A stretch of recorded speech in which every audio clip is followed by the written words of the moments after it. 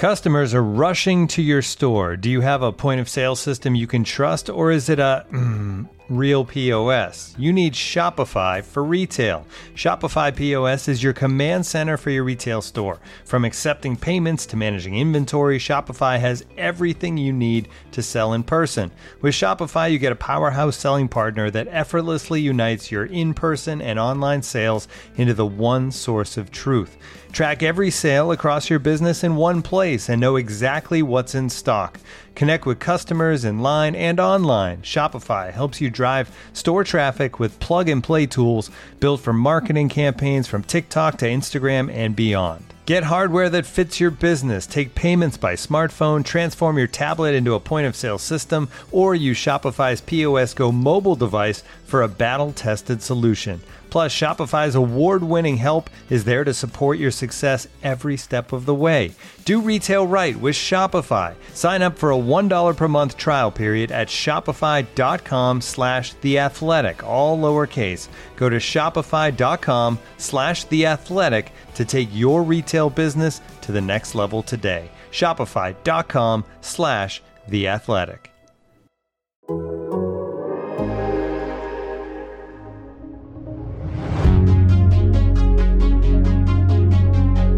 All right, everybody, welcome back after a layoff to another episode of One of These Years. I'm, of course, Nick Baumgartner, along with Colton Pouncey. We were off last week. That's probably my fault. I was at the Senior Bowl. I had my microphone, Colton, but I did not account for the fact that those practices last all day. And they're a long day. And also, I stayed at, I don't know, I had to drive. I just picked the wrong location. I was a 20-minute drive longer than I wanted to be. So it was just a pain in the ass. In any event, we're back this week. Sorry about all that. More to talk about. And yeah, that's the other thing, too. There wasn't much going on last week, but there is a little bit more. There was, but there was less clarity. Now we have a little bit more. So in any event, Colton, how are we doing? How are things since we last left off? Good. Yeah, it's been a minute, but glad to be back. We got some coaching updates. We'll get your insight from the Senior Bowl, and we'll get rolling. Yeah, a lot to probably recap or talk about. And part of the reason why we decided to hold off last week was that there was still a lot up in the air in terms of the Lions coaches. I guess we'll start with Aaron Glenn. Colton, that's what we were talking about before we started on here.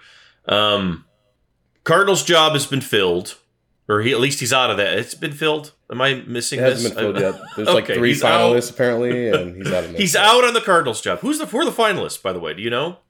Do we even know? Man. It's not AG. Okay, so it's not AG. Well, I know it's not AG.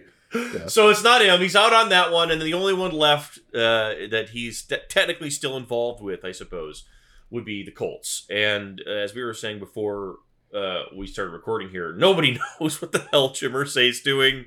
My theory on that from the start was Chris Ballard was going to interview every qualified person in the NFL he could think of, which I think he kind of has. And then just basically throw the whole list at Irsay and be like, look at all of these people. Do not hire Jeff Saturday. And so I feel like that's a 50,000 foot aerial view of the situation. I don't know the internals. Obviously, we follow Zach Kiefer here as close as we can at The Athletic. And I think Zach has tried to keep it as close to the middle as he can and saying that, it's probably presumptuous that people just assume it's going to Jeff Saturday, but also, he doesn't quite...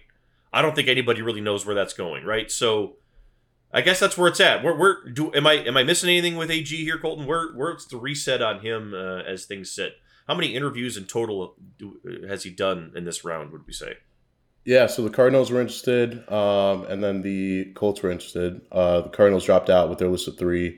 I think that includes the Bengals DC. Right, okay. Lou Anarumo. Yeah. And then I think Brian Callahan, the Bengals offensive coordinator. I think he's in there. Both Bengals coaches, yeah. Okay. Actually, no, he's been eliminated. Sorry, Mike Kafka. Ooh, I like him. He's in there. Yep. So they got a couple guys that they're interested in. And so AG apparently was informed that he was not a finalist for that. Okay. Which, it's still not, and this is no discredit to AG. When you're around football and you know these guys and he's been in this game for a long time, you're going to get interviews for jobs, even if the numbers don't really back that. Right, exactly. their defense hasn't finished above 30th or whatever in total offense the last couple of years. So I understand how on the outside, on the surface, it might not seem like he's ready for a job like this, but at the same time, guys in the NFL respect him. Oh my God. He's gonna. Yeah. I know he's just gonna knock. I know he's been killing all these interviews. I don't think that's a matter of it. It's just, I think the Lions get more success if he comes back. They add defensively. Their defense goes from 30th to even 15th. I think he'll get a lot more looks next year. But the fact that he's already gotten 2 serious looks, multiple interviews with the Cardinals, made it to what seems like one of the final rounds with the Colts, but who knows what's going on there? Right, they have 17 rounds. But the fact he's gotten this far, it speaks to how people view him in this league. And again, he might not get it this time around just because the Colts, it seems like Irsay is just going through this whole circus just to wind up with Saturday at the end. That's our take from the outside, but that'd also be absolutely hilarious if it happens. I'm kind of hoping it does at this point. But the fact that he's gotten that far kind of speaks to just, again, how he's viewed around the league. And I do think if he has one more year of success with Detroit with the Lions, he's going to get a lot more of these looks and might not be around by this time next year. Yeah, I think that it's inevitable almost. It almost feels like that he's going to get a head coaching job sooner than later, for all the reasons you said, Colton. And I think the thing that and I think he's a head coach. Let's just be clear. Okay, that's what he is. Aaron Glenn is going to be a head football coach in the NFL before too long. Everybody knows that. Yes, it's the full package of Aaron Glenn, and that's what you meant. You noted it, that everybody respects him, and there's not going to be an interview that he walks into that he doesn't kill. I think sometimes he gets worried and people around him maybe get worried that maybe he doesn't care, but people around him get worried that the lack of success maybe is of stats, the lack of where they rank or whatever would hurt him. And I just always tell them no, that people that pay attention, that really pay attention, and there's a lot more of those out there than we realize and that we give credit to. They know Aaron Glenn, and it's not just the assistant coaching work he's done with the Saints or whatever. They remember him as a player. AG was a personnel guy at one point before he started coaching. He was a talent evaluator. So there's so much that goes into him, and I think that Hard Knocks did favors for him in that it showed maybe some people that weren't familiar or remembered that he was coaching. Maybe people that remembered he was a player, right? Oh yeah, he's a coach now. Maybe that helps. But really, if you're paying attention at all, you see the leadership skills, you see his ability to relate to players. And I think really you see his ability to draw out whatever's in there. And it doesn't always work. Doesn't always come out, or we see it. But my argument always has been if a guy's got it, he gets it out. And we talk a lot about Jeff Okudah. Maybe he doesn't have it. If Aaron Glenn can't get it out of you, maybe you don't have it. And I think that smart football people see that with him.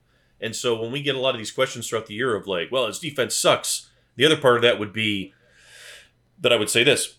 The hardest job in football right now, outside of being a head coach, in the coaching part anyway, is a defensive coordinator. It's the hardest thing there is. There's not even a close second. It's the hardest job. Everything is designed for you to fail. The game is designed for points to be scored, for things to be easier for offenses, for quarterbacks to be hit less, for receivers to be grabbed less and touched less. It's a hard job. It's the hardest job in football, frankly. So that's why guys like that, to Colton's point, get looks and will continue to get looks. And I think that you said it, a little more success, and maybe that's what he needs to get over the top. But frankly, I don't even know if that's what it is. They could have a similar year, and I think it's just a matter of he needs to find the right fit, and probably the right owner to be okay, you've done this for a couple years now. That's what I felt like last year that held him back with the Saints. It still doesn't make sense to me that he didn't get that job. I'm still a little confused that he didn't, but maybe it was you haven't been around long enough. I don't know. But to your point, I think it's a matter of time, right? It just doesn't seem like it's going to be that long. I don't know about the Colts, so I don't know about this year, but maybe, I don't know if he'll be here 2 more years. That'd be surprising. Honestly, if I'm him, I don't even know if I obviously you want to be a head coach, but I don't know if Indy's I like Chris Ballard. That's a tough one. Yeah. I like Ballard and I like the front office, but Irsay's lost his mind, is what it seems like. So he really had. I knew that when we were at. I'll tell you this. We were. That's right. You were at the joint practices in Indy, This man shows up wearing the most luxurious tuxedo. I don't even know what he was wearing. In 80 riding degree around weather. on this golf cart in 85-degree weather, handing out $100 bills to fans just so they would cheer for him.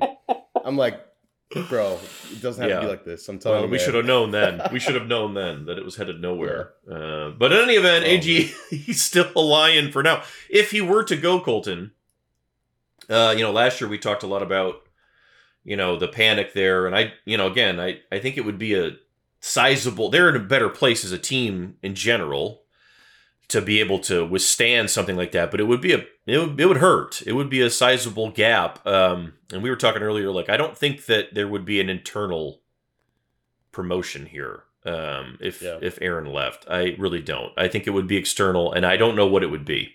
That would be one where we'd probably have to go back to the board and say, okay, well, and he would, probably Campbell would too, because I think that I thought about this last time we talked about this when Campbell was so we talked about how he was much more comfortable with the idea of losing Ben Johnson than he was with Aaron Glenn last year, and that's because I think that in the 5 years, the last 5 years that Campbell was an assistant, when he would think about I'm going to be a head coach someday, that thought immediately came with, and Aaron is going to be my defensive coordinator, and that's just how it's going to be, and we're going to do it together.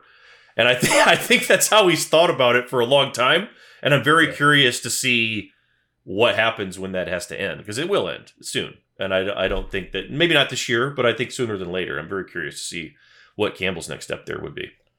Yeah, you'd have to think it's going to be an external hire if Glenn does get a job. Trying to think of internal candidates. I guess for a while it was maybe Aubrey Pleasant. Obviously not anymore. Yeah, Kelvin Shepard. I remember I did a story with him before the season, and I asked him so what's your end goal here? He's like, honestly, I didn't think it was a possibility for me, but I want to be a DC or maybe even a head coach if I can get that far one day. And he said that Glenn. He did say Glenn has been getting him more involved in defensive game planning and just taking him under his wing, saying look, man, I was in a similar spot to you. I have goals myself. And honestly, the funny thing he told me, this funny story, he's I guess Glenn told him, I don't even care if you're coming for my job, because guess what? If I get fired, I'm getting a new job tomorrow.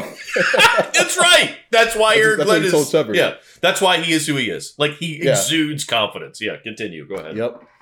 That was hilarious. I started dying when he said that.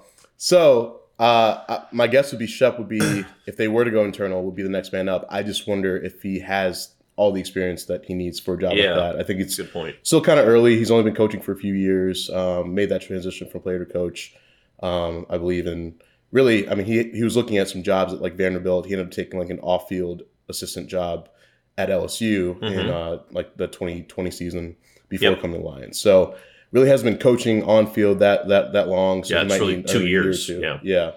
I almost wonder if he would go with AG. That's maybe another one that if when we talk about guys that left, he likes Campbell a lot too, but he's got ties to both, so I could see it. Right, and you nailed it, because I think that he is a future coordinator, but you would really like him to be around somebody that's a little older, and Aaron Glenn is older, so if you're going to be a defensive coordinator, if he's going to be his defensive coordinator, I think that would work. But it's also a situation where I'm curious if Campbell and AG this year put more on Shepard's plate and say, kind of what they've done with Ben Johnson. It's these guys aren't going to be here forever, and we'll see what's up next for you. We know Sean Dion Hamilton is elevated up the ladder there in a short amount of time. So Tanner and Tanner, and I could definitely see that happening for Kelvin. I don't know, and I think that was. When you and I were talking before, it was he's the only one internally that I think would even get an interview.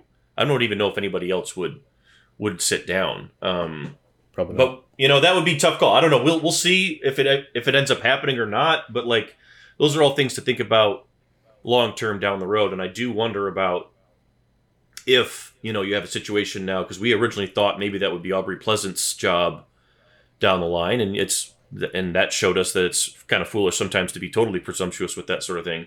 But I think that it's fair to think that Shepard, he played here too. And I think that that's, with the Lions. And I think that that's part of he likes it here. They like him. all that sort of thing. I definitely think I could see a path for him to continue elevating here in time, which is a great thing, right? Because shoot, 2 years ago, that was not a thing. Now you're talking about like if he leaves, you got a guy that maybe could come in and success. I don't know. It's all very interesting how it's happened. That's what smart organizations do, right? Like that's right. They kind of keep the pipeline going. They're never really, worried about, the next man up. They have that guy in place. And if that's not the right fit, then they go out and get the right guy. But for a lot of these teams, like the smart thing to do is just like keep building up the pipeline. And I think the Lions have done that pretty well. So if it's a guy like Shepard, we'll see. And maybe a year from now, we'll see if he's ready for that job. But they've done that on the offensive side of the ball too, which, that's kind of what part of these staff restructurings that they announced on Thursday with their new staff. So, I mean, it seems like they're kind of building that pipeline up. They understand like, hey, the more success we have as a franchise, as an organization, the more guys we're going to lose. So we got to start preparing some of these guys. Yeah, and the other part of that too is like I was just going to say, like your defensive system changing necessarily isn't as big a deal sometimes as the offensive system, but if you don't have the players, it is, and that becomes the second part of that equation. Is that throughout this rebuild, the Lions have done a good job of not overextending themselves in areas where you don't need to, because you can get by with, younger guys on defense. You can get by.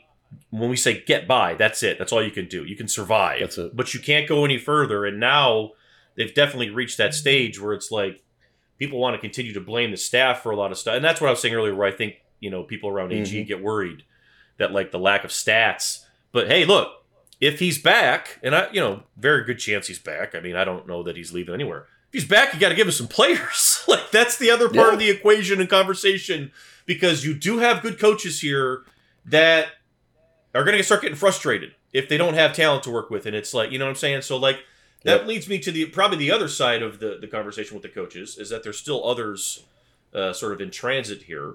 And one side of the ball that does have the talent, Deuce Staley. Are we still waiting to see officially on Deuce? Colton, have the Panthers announced this? Or is that done? I don't think they've announced it officially yet. So the Lions have announced their new running backs coach, so I'm guessing it's like as official as can get without actually announcing it. And they wouldn't do that, obviously, if Deuce was leaving. Maybe I just missed the Twitter. But in any event, Deuce moving on, or headed to Carolina to be, I'm not sure. Maybe they were still maybe that's why they're still sorting out what his role is going to be. I think coordinator was possible. It wouldn't shock me if he's an assistant head coach type situation again there. But also, I believe it was reported that his mom is that's where his mom's at, right? Is this correct? His mom, I think, is in South Carolina, and so he wanted to go close near the home. Carolinas. So yeah, I'm not sure if she's ill or not, but like obviously she's older, and Deuce wants to be near her family, and that's that opportunity. But also, I don't know if play calling, type situation that wouldn't be on the table here, and I think that if that's something he wants to do. But that brings up the bigger point, and I think that's a big loss. I think that's a pretty big loss, and it's like people look at that and say, well, it's a running backs coach. And yes, it's the one position other than tight ends, which frankly, that's a little bit more complicated. You're coaching one guy. You're coaching one spot, right? And I think a lot of people look at that and say, well, it's whatever. It's one spot. But that's A, that's wrong. And B, because there's so much more to that than just one spot. And B, like he was way more than just a position coach here. Tell him why. And and I think that it's the pulse, it's the everything, right? It's he had the temperature of the entire building. And I think that when we have gotten further back from the beginning of this, the very beginning, I think Deuce Staley deserves as much or more credit than any assistant coach on the staff, because I think that he was the guy, maybe even more than Aaron Glenn, that was like, look, these guys are miserable. The guys that you brought back, the guys that are here from that were held over, the people that are just around the building. Like, this is supposed to be an enjoyable game. It can't be, like, I think Deuce knows better than anybody. Like, football is a miserable hell if you're not having some kind of fun, if you're not having some sort of enjoyment, if you're not working towards something together. And I think he was the reason that they, Deuce is the guy that put the pool tables in the locker room, put the table tennis, all that crap in there. They have costume contests, all that fun stuff. Like, he's the reason why they all do it, because he was like, hey, it's okay. You can have fun in here. It's cool. Like, it's okay to like each other and have fun and work together and be a family. And he's gone now. And a lot of people trusted him. A lot of people went to him in times where things were tough. That was the other thing that, guys would go to him when they didn't feel like they could go to Campbell. And that was Deuce's role. They have guys here that can fill that role, but not quite like him. And I think that that's probably the thing that to take away here is that Deuce Staley's being overlooked in a lot of these jobs. And he's climbing the ladder. I guess we'll see where it goes, but that's another head coach waiting to get a chance to be. He's got those qualities. And I think that that's the thing that I don't think people quite understood when I saw that. You know what I mean? Did you get the same sense? Like, I don't think people quite realized the loss there that maybe this is. I guess the outsider might just watch Deuce from Hard Knocks yelling at Glenn for 2 hours straight and just being like, oh, well, it's just the running backs coach having a good time, it's whatever. Performative, too, people think. It's performative. Right. They're just entertaining for TV. That's it. They don't know what they're doing. I don't know if that was some of it, but right. Like, when you really break it down, like you just did, like, he's an important guy in this locker room. Like, oh man, I think Jamal said when he was on Good Morning Football that Deuce is a guy that gives him financial advice to set up for his future.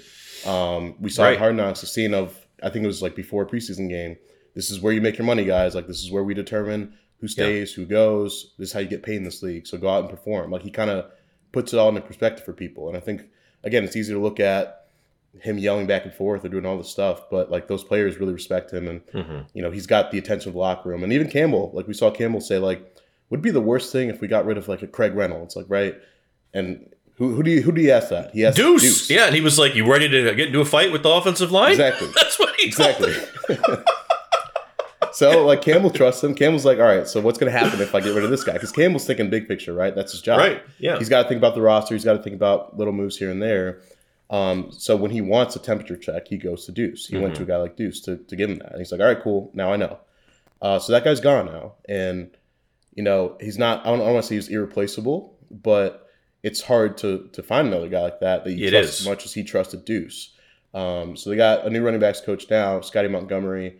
Has a good background. He's been a head coach himself. Yes. I feel like he has more of a wider offensive background in terms of. He does. He's been a coordinator. Caller. He's been an OC before at Maryland. Spent the last couple of years in Indianapolis with the Colts under Frank Reich's staff over there, coaching Jonathan Taylor. So I think that's a good fit. And he took on the assistant head coach title in addition to running backs coach. So maybe that shows that Campbell feels like he can be one of those guys too. Yeah. So I think in terms of replacing Deuce, they did pretty well there. But again, Deuce was already in your system, already knew exactly what you wanted, what you needed from him. Everyone knew him. So it's just going to take some time to kind of rebuild that, I think. And that was a good hire because that's Scotty Montgomery's reputation is a lot like he's a play caller too, but he's had that experience. But it's a lot like with Deuce. It's a similar vibe from everything I remember. Loxley had him at Maryland for a minute. They loved him there. I think he was head coach was it Tulsa? Somewhere else maybe? I'm not sure where it was. But he was for a hot second. East Carolina, that's what it was. For a hot second. But he's really highly thought of as a person. That's another. It made sense to me that was the fit. But I mean, the Deuce part, I don't want to totally leave off on that because I think that that's a guy that I don't know how you get him there, but I feel like he's a lot like Campbell. I feel like he is a lot like Dan Campbell. And Dan Campbell got hired without play calling experience, right? And that's rare. And he was an assistant head coach with Peyton for however many years it was. But I don't know if Deuce is going to get play calling experience somewhere. I don't know if that's going to work out. But I do think that someone somewhere down the road needs to take a hard look at candidates like him, specifically him, when openings come up. Because, and we'll see how it works in Carolina, right? Maybe this is the thing that he needs to go do and prove. Maybe he needs to prove it, fair or unfair, in multiple places, that he can go into a locker room in Detroit and help them heal themselves, help them play their best ball in ways that doesn't involve just calling, offense. And if you can go to Carolina and do the same thing, maybe you've seen all you need to see. But these are candidates in coaching that get overlooked all the time for top jobs, and they shouldn't, because they are the secret sauce. Scotty Montgomery, you said it. He'll get there in time. It'll take, I'm sure it'll take a minute, but like, it's going to take a minute. Like, that's the point. Like, like Deuce had it, man. Like, that's why they were able to grind through those games. Like, it's not just one coach. It's not just one person. Like, he was a big deal here.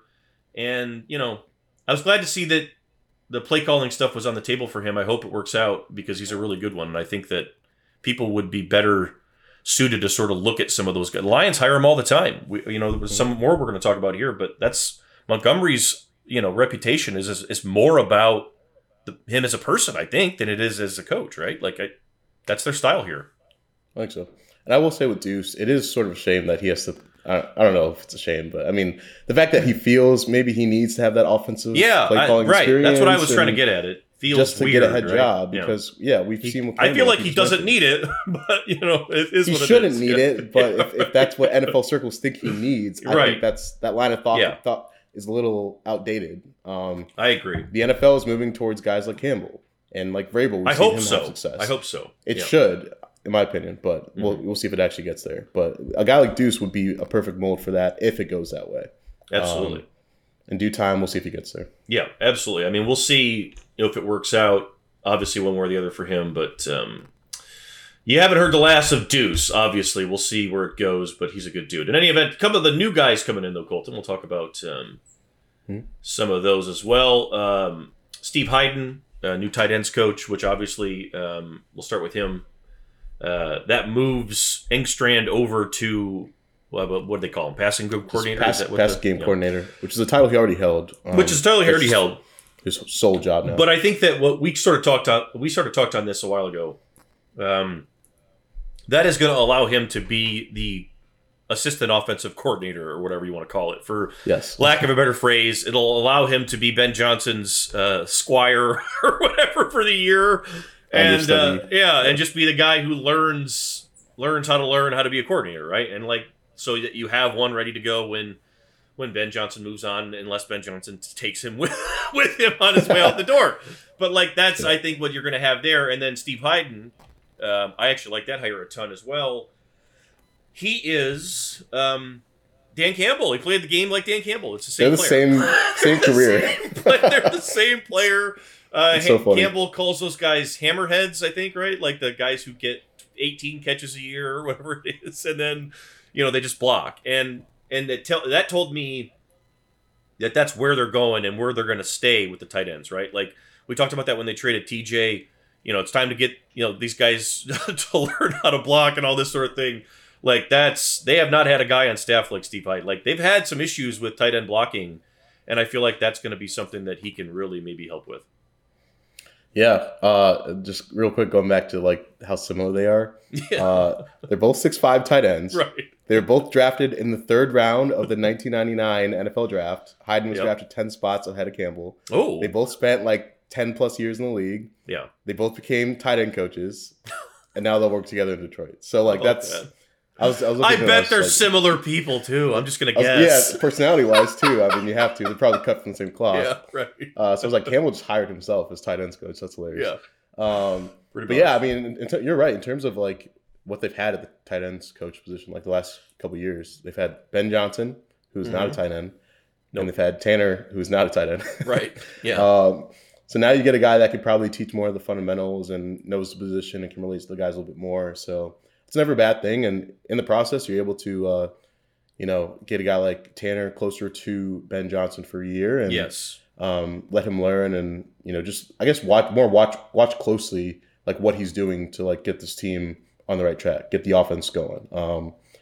Just hopefully take some of those concepts with him before Ben leaves. And again, hopefully you keep Tanner if Ben does leave. So yeah, I think it's a good situation. I think we were kind of wondering like what this would mean for some guys when they first announced Hyden, but the picture's starting to make sense. Like it feels like this is what they're trying to do with this. Yeah, these two spots here. Like I think they were hopeful that nobody took Engstrand from him. I think they like him a lot, and I think this is a good. I think a lot of staffs do this. You see this now, and the tight ends coach actually ends up being what they do with it. They stash the guy there because, like we just talked about, like you can have your offensive line coach sometimes pitch in with you can stash guys. And a lot of guys, this has happened. I think the Rams have done this before. We've seen young coaches come and go and sort of cycle through there with weird jobs, and then they go be a college coordinator, and then suddenly, randomly, a job opens back up on the Ram staff, and how about that? They're back on the Ram. You know what I mean? So I think that there's some of that happening here, which I think is good. And like we talked about that maybe last summer with Engstrand, where it was pretty obvious that he saw the sort of like open rapport that Campbell allows with these coaches. Like Ben Johnson was able to make his moves because I think Campbell was like, anybody that's gotten any ideas, start talking. And he did. And they were better than everybody's. So I think that it's encouraged guys like a Tanner Engstrand to also, speak up, and, it's helped out for him. The other guy coming in here that I wanted to touch on, my favorite hire of the bunch is Dre Bly, who is a former Lion, as everyone knows. One of my favorite former Lions. I don't think there's too many people that didn't like Dre Bly, the player. Now, Colton, a lot of questions about Dre Bly, the coach, though, as he's coming from North Carolina, and they did not exactly have a great couple years, I guess, with like whatever. I don't know. Like recruiting didn't work. What's the deal with Dre Bly's North Carolina situation, and what do you make of this one? So I'll be honest. Like I didn't really understand much of the criticism until I saw you like going back and forth with people on Twitter. I was like, are people like mad at this hire? Like you just hired a former Pro Bowl guy who's well respected, who likes to be here, and knows what it's like to play here. Yeah. Like. Right. You're not recruiting here, buddy. Like, it doesn't matter. You don't need to have – that's not your job here. Your job is to train these guys up, provide a little insight on your career and what worked for you, and try to get the best out of these guys. Like, that's all you need to do in a cornerback's job at the NFL level. Like, that's it. I don't understand what I don't – like, and now, like, the people who were like, well, he didn't get the most out of his guys or whatever. It's like, first of all, number one, I don't know who set recruiting rankings on any of these things. Those rankings are wrong as much as they're right. I'm not going to even give it credit and say that they're right a lot, because they're wrong as much as they're right, okay? That's number one. So I'm not going to sit here and judge anybody on that. Number two, he's not the head coach. He doesn't make decisions on who comes and goes. He doesn't even make decisions on what they teach, okay? They tell you what to do. Number two, they're kids. Yep. They're 18-year-old kids. Like, teaching someone how to play corner sometimes is like you either can or can't. It's not, there's no teach sometimes involved at the college level. So teaching college football and teaching pro football are like, you couldn't be any different in this situation. So yeah, I think I was pretty blunt and said, I don't give a shit what Dre Bly's quarterback success rate record at North Carolina was, because it doesn't matter. Yeah. I mean, his job here will be to continue preaching what Aaron Glenn is teaching, and then to help these guys with the little things, with the technique and confidence and, little tricks of the trade that, corners are desperate to learn all the time. How many times do we talk to corners where they're like, I love talking to old guys who played the position because nobody knows it better? Well, there you go. Yeah. You got two old guys who played it as well as anybody in man. And this is a perfect hire. I think this is really, really good. I guess I just don't understand when people became upset about like your background before you came to the Lions as a coach, because that wasn't a thing like a couple years ago. That's very true. Where was Mark Brunell coaching before he like joined the staff, right? Like high school. It was like, a high school. Yeah, okay. He was a high school coach for like a year. Kelvin Shepard was at LSU, like off the field. He was an analyst or whatever. Yeah. Like a recruiting analyst or some shit. I think he was doing like recruiting visits. Like literally, he was not like an on-field coach. No. Randall L., I don't know what he was doing. I think he was like, an assistant receivers coach. Assistant for a couple of years. Okay, so like the experience is there with a lot of these Glenn dudes. Was the only guy really that had any experience. Yes, that's a great point. So we're getting mad at Dre Bly for going to North Carolina for a couple of years and not coaching like an All-American. Like, come on, guys. Yeah, like, whatever. I think the thing to remember with these former players too is if you're talking about a guy that played for 12 years. That's basically coaching experience. Like, what are you talking about, You've learned right? enough to pass some of that along. You've learned enough to pass some of that along. Yes. Especially if you're not that far removed, right? Like, I mean, he's not that old. What is Dre Bly? 40? 45? Is he even that old? I don't even know if I might be dating him, but like he's 45. Those are the in vogue, I think, hires right now. They're starting to be more and more.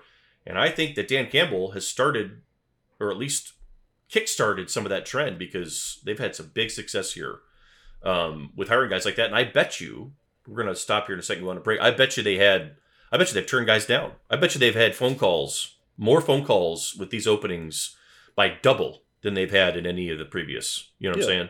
Guys wanting to work here, young guys, hungry guys. Yeah. If you're like 42 and played in the league and want to be a coach, like this is perfect, right? You do this for free here. You're probably already on a Campbell list. Yeah, right. Like, yeah, you're on a watch list. Fit that description. Yeah. You're on the Campbell watch list. And anyway, okay, we'll take a break here, and we'll come back on the other side and talk a little Senior Bowl and some drafts and whatever else we got going on here. So hang with us. We'll be right back. Looking for an assist with your credit card, but can't get a hold of anyone? Luckily, with 24/7 U.S.-based live customer service from Discover, everyone has the option to talk to a real person anytime, day or night. Yep, you heard that right. You can talk to a real human in customer service at any time. Sounds like a real game changer if you ask us. Make the right call and get the service you deserve with Discover. Limitations apply. See terms at discover.com/creditcard.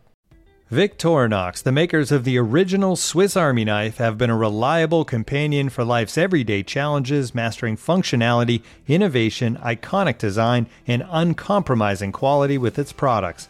The Victorinox Swiss Army knife provides you with all the things you don't think about until you need it: tweezers, a screwdriver, and even a corkscrew. With the Victorinox Swiss Army knife, you can be prepared to master everyday life. You can find Victorinox Swiss Army knives at Dick's Sporting Goods. And now, two pigeons bemoaning the fact you can stream DirecTV satellite-free. You see this? A family watching baseball on DirecTV with no satellite dish in sight. Let's heckle them. You call that changing the channel? Choke up on the remote, buddy. I hope getting all these games on DirecTV makes up for your mother not pre-chewing your sunflower seeds. DirecTV has the most MLB games. Visit DirecTV.com. Claim based on total games offered on national and regional sports networks with choice package or higher. Availability of RSNs varies by zip code and package. High-speed internet service required. Terms and restrictions apply. As you've probably heard by now, we've teamed up with BetMGM this season. We'll be using BetMGM lines to make all of our picks, and we'll have special offers for our listeners each week. If you haven't signed up for BetMGM yet, use bonus code The Athletic, and you'll get a 1-year subscription to The Athletic, plus up to a $1,500 first bet offer on your first wager with BetMGM. Here's how it works. Download the BetMGM app and sign up using bonus code The Athletic. Make your first deposit of at least $10. Place your first bet on any game and claim your voucher for a 1-year subscription to The Athletic. See BetMGM.com for terms. U.S. promotional offers not available in D.C., Mississippi, New York, Nevada, Ontario, or Puerto Rico. Gambling problem? Call 1-800-GAMBLER. Available in the U.S. Call 877-8-HOPE-NY or text HOPE-NY 467-369 in New York. Call 1-800-NEXT-STEP in Arizona. 1-800-327-5050 in Massachusetts. 1-800-BETS-OFF in Iowa. 1-800-270-7117 for confidential help in Michigan. 1-800-981-0023 in Puerto Rico. First bet offer for new customers only in partnership with Kansas Crossing Casino and Hotel. Don't forget, if you haven't signed up for BetMGM yet, use bonus code The Athletic, and you'll get a 1-year subscription to The Athletic, plus up to a $1,500 first bet offer on your first wager. All right, everybody, we're back with one of these years talking Lions. A little draft talk. Colton, I was at the Senior Bowl last week. Of course, got sunburned pretty bad. Everyone did, actually. It was a pretty bad weather. Monday or Tuesday was, I think, one of the hottest. Dane was saying it was the hottest day he'd ever been at the Senior Bowl in his however many years he's been going to the Senior Bowl. So it was like it was like 88 degrees and like full sun, full sun. And so, and, you know, in the they have it now at South Alabama in the stadium there, which is a nice stadium.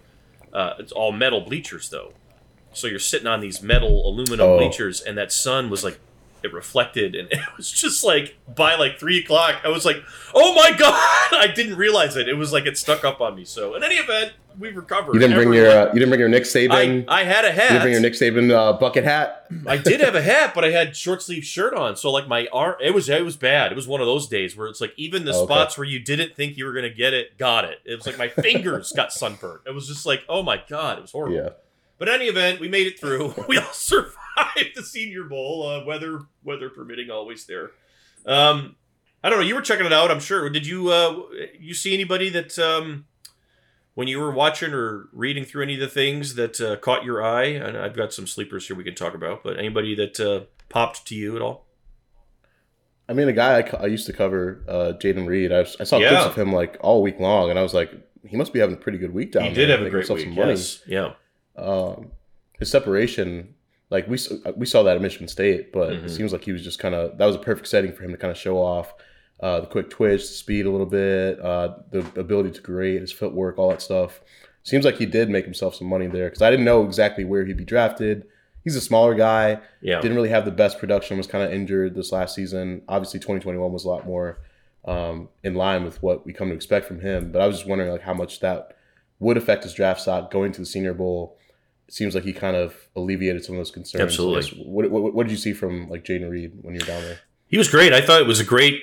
The Senior Bowl is it can be a great thing for guys exactly like him. Like because I thought he was ready to go after 2021, and he came back. And I don't want to make I don't want to ever say anybody makes a mistake or whatever. You do what you got to do. But he would have been drafted, right? I think he would have been a day 2 pick, and then he comes back, and it's not the year that you want, and it doesn't work out. The team plays poorly, people forget about you, and you get lost in the shuffle, and like that happens, and it happens with scouts. It happens with everyone's human, and so you don't totally forget about the guy, but you sort of do, right? And the guy slips a little bit. It's not like he's not going to get drafted, but you come to something like this though, and the combine doesn't give you that one-on-one ability to go play against a peer. And he shows up and he dominated. I mean, nobody covered him. Him and Tank Dell were the two receivers that nobody could touch. Jaden separated every single go route I think he ran in one-on-ones and had no problems with any of that. Of course, those events are sort of made for receivers a little bit too, but he had a great week. The one thing I think that I kept thinking about the whole week for the Lions, actually, other than some of the defensive guys, was like, again, I just keep thinking about these linemen, and I think about there's a lot of guards and there's a lot of interior guys a lot of guys, I guess, that could play guard now and then be a tackle down the road if you wanted them to be. And there's a lot of options for that I keep thinking about for the Lions. Like we've talked about that. Yeah. Chris brings that up all the time. Like, would you use a first-round pick on a lineman? And probably not. Like, that is my answer on that one. Like, Osiris Torrance, the kid from Florida, is an amazing guard who I think is terrific and absolutely a first-round pick. But I don't think he's a tackle down the road. I don't think he'll ever be a tackle. I think he's just always going to be a guard. So I don't know if I would do that. But when you get further down the list and you start talking about guys like Matthew Bergeron, the kid from Syracuse, who I think... He's the guy you mentioned. Who I think could be a tackle right now, but I also think could be a guard right now. And then in 5 years or whatever, whenever Taylor Decker is done or ready to move on or whatever it is, he's your new tackle. And then he moves in opposite Sewell. Sewell can play right or left. I think the kid like this could play right or left. And so it's one of those things where you're talking about you'd have to take him in probably the second round. I don't think he's a first round pick, but I wouldn't be shocked if somebody likes him that high. But that's what I'm talking about, like that extra TJ pick, right? Like that's what kept coming into my head a lot as I was watching the week, because there's a lot of guys. This isn't a loaded offensive line draft at the top, but it's deep, and there's a lot of guys in that like day 2 range that I think could do some things for these guys to turn a good spot to an elite spot and keep it that way for a long time, which is kind of what you're trying to do, right? And I think they're at that spot now where you can start tinkering with some of those things. I don't know. What are your thoughts on some of that? Yeah, I mean, I've been getting a lot of like, whether it's a mailbag question or just people tweeting at me asking me stuff. Like, it seems like fans want the Lions to go defense with like their first 5 picks. I don't know, right. Yeah. That's not realistic. First 5, works. That's just not how they work. Let's load it up, damn it! Yeah. I know. Look, we can knock out our defense with one draft. Look, you can do that. You can fill some spots of agency. You can spend like 3 of your first 5 picks on defense, but I think we're going to see, like, I'd be shocked if we didn't see like some offensive picks in there somewhere. Yeah, and right. Like, when you're thinking about building a roster, like you have to think in the moment, obviously, but you also have to think long term. So yeah, the defense might be the big thing that you want to fix this offseason, but that doesn't mean you can't add a guy like Bergeron maybe at like 55 in the second round and be like, all right, we got our guard, he can start for us immediately, or in a couple years, if Decker is no longer a fit here or whatever, like you just mentioned, you push him out to tackle. And like, I love that. Like, I remember you slacked me and Chris about that, and you're like, this is the guy to watch, right? Mm-hmm. That'd be a good plan. Even if you're talking about a guy like Osiris Torrance, if he's only a guard in the NFL, you lose some of that positional flexibility, obviously. So if you're taking a guard in the first round, because that's where you'd have to take him basically, like at 18 or whatever, unless you trade down. Like that kind of limits you a little bit. So why not get the guy that can play both in the second round, who might not be as good immediately, but he can maybe he may never be as good. Maybe not. 'Cause Torrance is a good player, very good player. But if you can get the extra versatility, that can make up for it a lot. 100%, like you said. So they're going to go offense, guys. Like they're going to look at some of these spots and look for ways to either build towards the future or make an immediate impact at a spot. Maybe they take a running back. Like, who knows? But no, I'm with you. Like, if you can find a spot to upgrade like that, keep adding to your strengths. That's one thing that Brad Holmes said when he drafted Penei Sewell. I'm all for it. I think it makes sense. And I think that's the greatest point is that a guy like Bergeron or Cody Maw or maybe not Cody Maw, but some of these other guys, they may never be as good at one spot as someone like Torrance would be. But if I'm the Lions, I don't care because I already have Penei Sewell, who is a generational tackle. I already have Ragnow, who I think is a Pro Bowl, perennial Pro Bowl center. And I already have Jonah Jackson, who I think is, again, same thing. I have three pieces long-term. And Decker's here for probably a couple more years. And I think that that's something that I have to remind myself a lot of times. You shouldn't overlook because he's not that old. But you have three really young guys in their 20s who are at the top of their game, and I think are toward the top of if we start stacking players in the league, toward the top of the chart in their own positions. So if I'm taking a younger rookie who maybe I like him as a tackle, and I think he can maybe play guard in a pinch, and we're going to make that work, I'm going to put him between Sewell and Ragnow and say it's going to be fine. Because like anybody could probably play between those two guys, and it would be okay. But if I got a good young player, you know what I mean? Like, and that is the whole concept. And I think Holmes gets that part of it. It's like, this isn't about, I was actually having a little Twitter back and forth with James Edwards there this morning on some Pistons stuff. Oh, no. And my God, his Pistons mentions are hilarious because there's a lot of needs there, right? This isn't about always filling every single need that you perceive as a need. Like, well, it's a need. I heard somebody told me that on the Pistons. Well, they have a need. Well, they don't have any needs. They're like 14 and 70. They're terrible. Everything is a need, right? But to this point, it's like your need is to be good. Your need at this point, if you're the Lions, is to be good. Is to take what you're good at and make it great. Like, that's also a need. And they've done a lot of work with that offensive line in the run game to get really good at it and have a really special and kind of a cool thing that could be something great. Now you take the could be and you turn it over. It's not just about Sewell has to go from the best young tackle in the league to one of the best players in the league. It's not just about that. You have to continue to add and continue to stay young. Keep yourself young while you're getting older. That's what the Eagles do. You look at what the Eagles have done with their entire roster, and I get a lot of vibes of that strategy-ish from Holmes and Agnew and these guys. I don't think that would be off the table to look at a piece that's already on the outside, looks like it's stable, but there's more to it when you look at it, when you peel it back, and you could see the long term. And I think that this is the type of draft with the assets they've gathered, if they want to do that, that's possible for sure. We'll see, though, because you could also trade. And we've got some questions here, too, because you could also trade. And that's the other thing. You could do a lot of trading. If you're the Lions, they have a lot of picks. There's a lot they could do.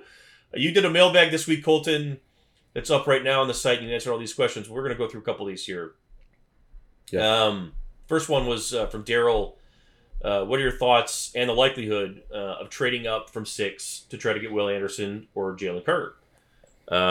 And I got that question a lot, actually, after I did my mock draft 2 weeks ago, because I had the Raiders trading up. I had the Bears just sitting and taking Carter at 1, based on the thought that maybe they like him, and maybe Bryce Young isn't the quarterback that people are willing to just trade their whole draft for. Maybe that's not the case here. So in that scenario, the 2 was open. And so sure. Like that's, why can't they do that? Why wouldn't that be out of the question? And I don't think it's out of the question was my answer to whoever asked me that. And I didn't read your entire statement here, but I don't think that's out of the question. It would now, a lot would have to happen, right? And it's like, I don't know if I would do that, but like we've seen proof of the aggressive nature if they love a guy. So we'll see. But I don't think that's out of the question.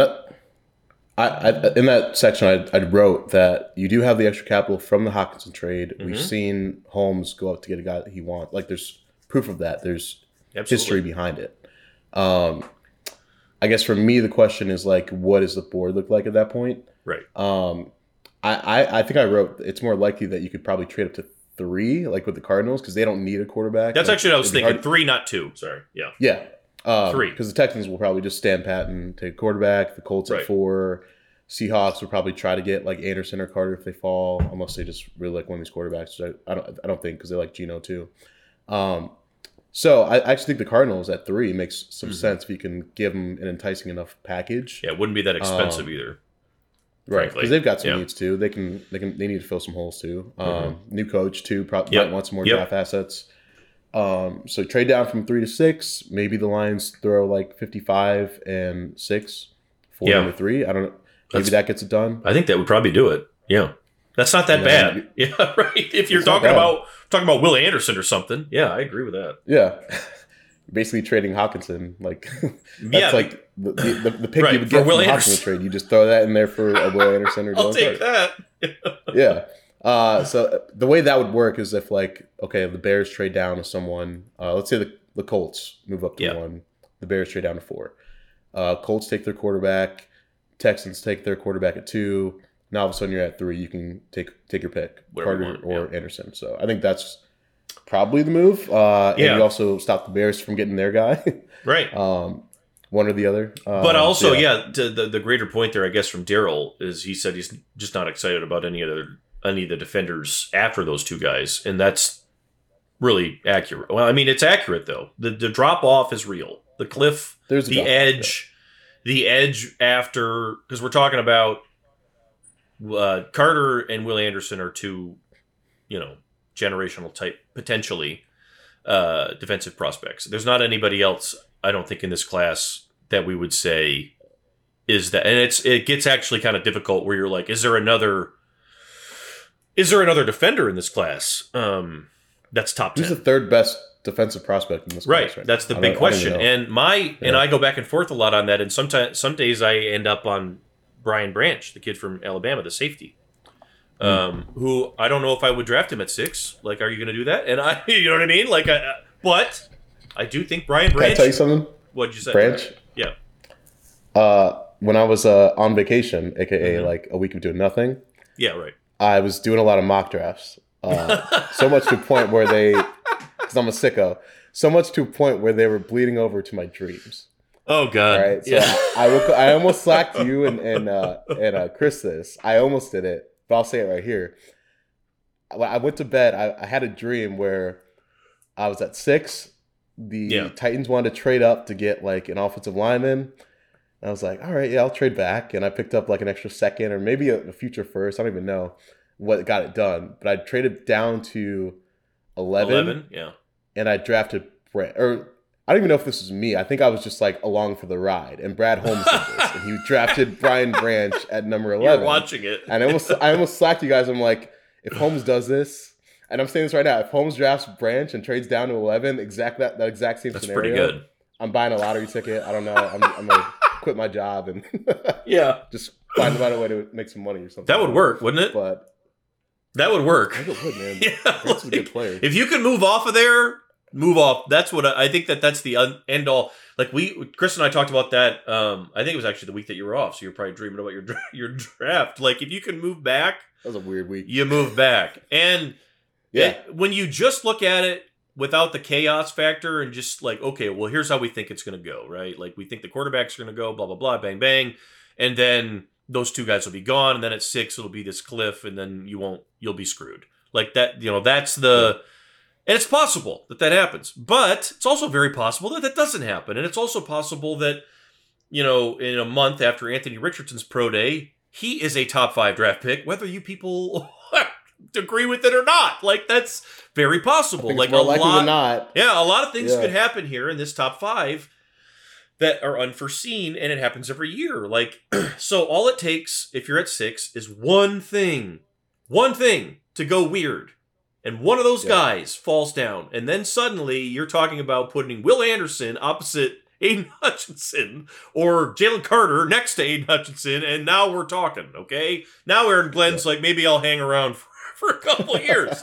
Like, that's all that it takes. And so, yeah, it's the likelihood of trading up. I don't know how likely it would be. It's certainly possible. But I think that the more likely scenario of the two would be that some weird stuff happens and one of those guys falls, because I don't think that that's totally out of the question, but I also don't think it's out of the question that those guys might. Because you said earlier that Houston, I'm not totally convinced they take a quarterback. I'm not totally convinced that this isn't just the Bears can't find exactly what they want. For one, screw it, we're taking Jalen Carter because he's awesome, or Will Anderson because he's awesome, and the Texans, same thing.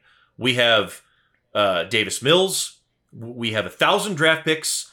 We are going to suck this year, and we're going to be up here next year with some of the with better quarterbacks at the top. We're taking Will Anderson or Carter. Let the rest of you guys sort out the quarterbacks. That could be what happens here, and that changes everything, of course, right? So I think there's a lot of things that people aren't looking at. Well, if they go defense with the first pick, they've got number 12 and 33. Yeah. They could probably trade back up for a quarterback. If they want to, top, right. Yes. If they want to trade with the Lions and offer like 12 and 33 for 6, I would do that. I don't know about There's you, a billion things the Texans could do, and like we don't even know like what they're... Like what if Stroud is there at 6 and they actually and have a young quarterback who isn't the worst thing. He's not good, but he's not he's not but he's not like... You're going to suck anyway. Like, the team isn't going to be good. Yeah. So what's the point? Why bring in... He could be like your Andy Dalton or... Right. Like whatever. Treat him like that. He's here for it. If you have to ruin his psyche, who cares? Like, if it... I mean, not to be callous, but like... I mean, if it's if you're talking about that, or like CJ Stroud having to like lead a team that's like struggling, and maybe it's not good for him because he's got a lot of pressure on him. Davis, no, man, like he's just... Go out there and sling it, kid. We'll see what happens. I wouldn't hate that if I'm the Texans. If it means I can get Jalen Carter and I don't have to mess with the quarterbacks, and I can take Jalen Carter at 6, and then I take a lineman at what's the next one, 9 or some shit like that, and then I take another lineman and I start building my team, and then next year, if I'm the Texans, I'm still picking in the top 5, and I have 1,000 more picks.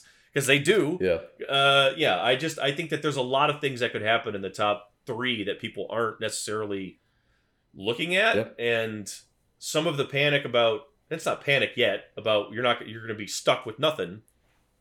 It's warranted, but it's also like, you got to look at the full, you really do have to remember, because it's easy to get lost in the sauce with the mock drafts, as Colton found out last week. Yes. That other things can happen that you're not necessarily, you know what I mean? Sort of looking for. PFF is like rotting the minds of people. They do a good job with it. Yeah, we need. Hey, look, if anybody at the it's fun. It's like addicting. I'm not like shitting on it. It's like addicting. It's like I do it like every day. I can't get away from it. We are wheels. I don't know how fast these wheels are, how big these wheels are, but wheels are in motion on the draft team to get an athletic mock draft simulator built. Thank you. I don't know how incredible. Now, Chris and I have talked about it. Dane has talked about it. We have talked about it together. If there's someone that knows how to do that at the Athletic that has enough time, that's another conversation for another day. That'd but awesome. That has been with something. Dane's big board. That's what I say. I'm like, why are we not doing this? Yeah, but in any event, another one from Kevin here, and we'll take a couple more, and then we'll get out of here. What are your thoughts and analytics behind trading back in the draft? Trading back, yeah. I mean, again, like I think that there is a case to be made for them to do a lot of things here, and I think that that's what this. They have the flexibility to trade up or back.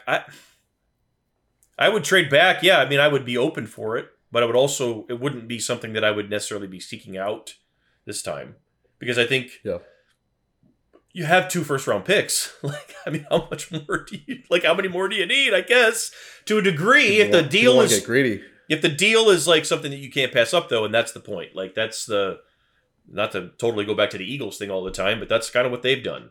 Where it's like we're not trying to trade back. If all things are equal, we'll just sit here at whatever and take a good player. But if somebody's desperate, yes, we're going to take advantage of them being desperate. And I think that's the analytics or the whatever, the notion or the logic behind trading back. If someone is so desperate that they're going to give you something that's stupid, yeah, you do it. Like that's what I think the position for trading back would be. Otherwise, I would probably be more focused on sticking and picking. What was the Justin Fields haul that the Giants got when they traded with the Bears so they can go up and get him? I want to say they got like it was like their own pick that year in the first round, and the Bears traded their first round pick the following year, I think. And maybe something else. You can get a package like that.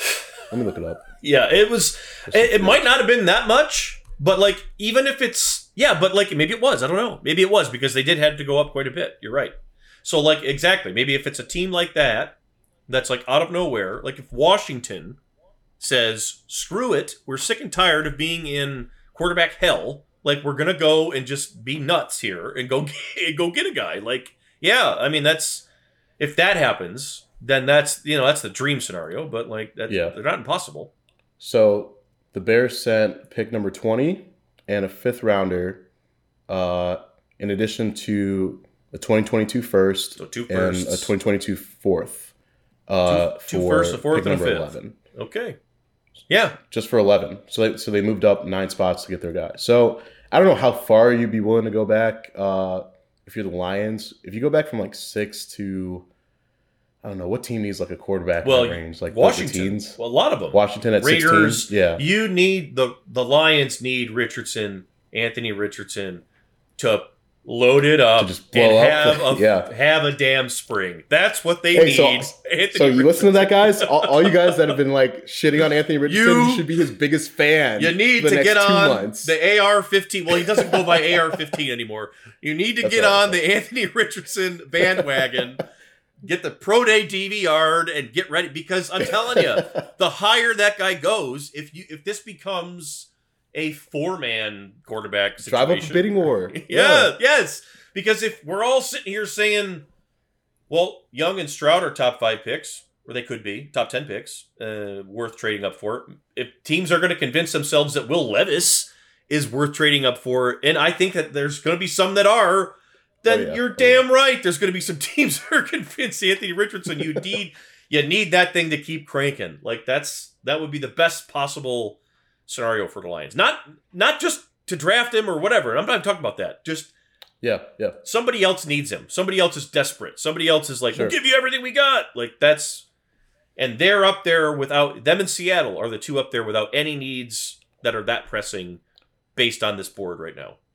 If you can get to a point where, like, let's say you trade down no further than like 16, and you can still get one of those corners with your first pick. You could even go further, I think. You can probably. And get a good corner. But let's say you get one of those corners, like middle of the first round.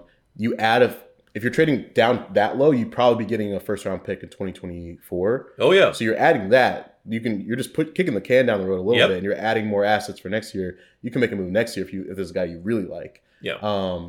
With your own picks at that point.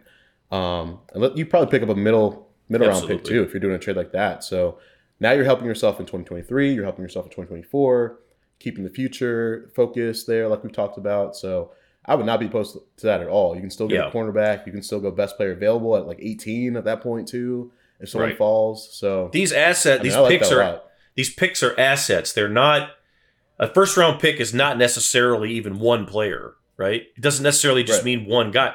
It's an asset, and it's a future asset that is highly, highly valuable. Especially these flex ones that they've had over the Rams one. Now you look at this thing; it's 6. Like you know what I mean? It was 32 last year. Well, now it's 6. Like that, you know what I mean? It worked out. Like these are valuable assets that you don't know what they're going to be, in time. And I think that the greatest thing about being on schedule, because I still don't think they're ahead of schedule. I think they're on schedule, is that you have the flexibility to now put yourself ahead of schedule and stay there. Like that's the biggest thing. It's not about we want to just get to the playoffs and win a playoff game, and then that's it. and then to hell with it. Like, and then everything goes to, we mortgage everything to just get to that, and then we'll whatever. No, like it's about getting yourself fixed and staying fixed. That's what is staying fixed. That is what has eluded the Detroit Lions for 75 fucking years. Getting yourself fixed. They've been fixed before. They've had good teams. They put bandages on. They've had very good teams, Hall of Fame players, but they've never, ever, ever had anyone that's capable or had the foresight or actually had the time, probably in some cases, to get them to that point of staying fixed, staying healthy. Like that I think is the opportunity they have here in this draft, is to really, really take another step into just stamping the health of your franchise for beyond just the here and now. Because that's really the elusive thing that all the teams in the league are trying to get to, right? Like that's what draft capital is all about. That's how the Ravens do it. That's how the Seahawks do it. That's how the Eagles again, Steelers. I mean, look at them. They're never bad. They're never bad. What's that stat about Tomlin? That he's never had a losing record. That's insane. Look, and I think Mike Tomlin's awesome. I think Mike Tomlin's one of the best football coaches in football. Okay, I don't want to take anything away from him, but the reason why he's never had a losing record is because they draft as well as anyone in the league. Period. End of story. He'd be the first one to tell you that. Like that's what it is. Yeah. That's the opportunity that I feel like they have here. So I think that I think there's a lot a lot of possibilities. And if I were Detroit, I guess my biggest thing is like I would just sort of sit there and for a change let other people freak out and panic and try to play their situation for your own benefit. You're finally in a situation maybe where that can happen. That's kind of exciting to me. Like that more so than in the previous 2 years where it was like, you can't leave Friday without X, Y, and Z. If they do that, it's a fucking disaster. No, that's not what this is. It's a lot of things, a lot of ways this could go in these first 2 days where it would be a win. And I don't even know what all those reasons, there's a lot of different scenarios. And I think that, it'd be fun to go into all of them here. But Got anything else today before we run out here?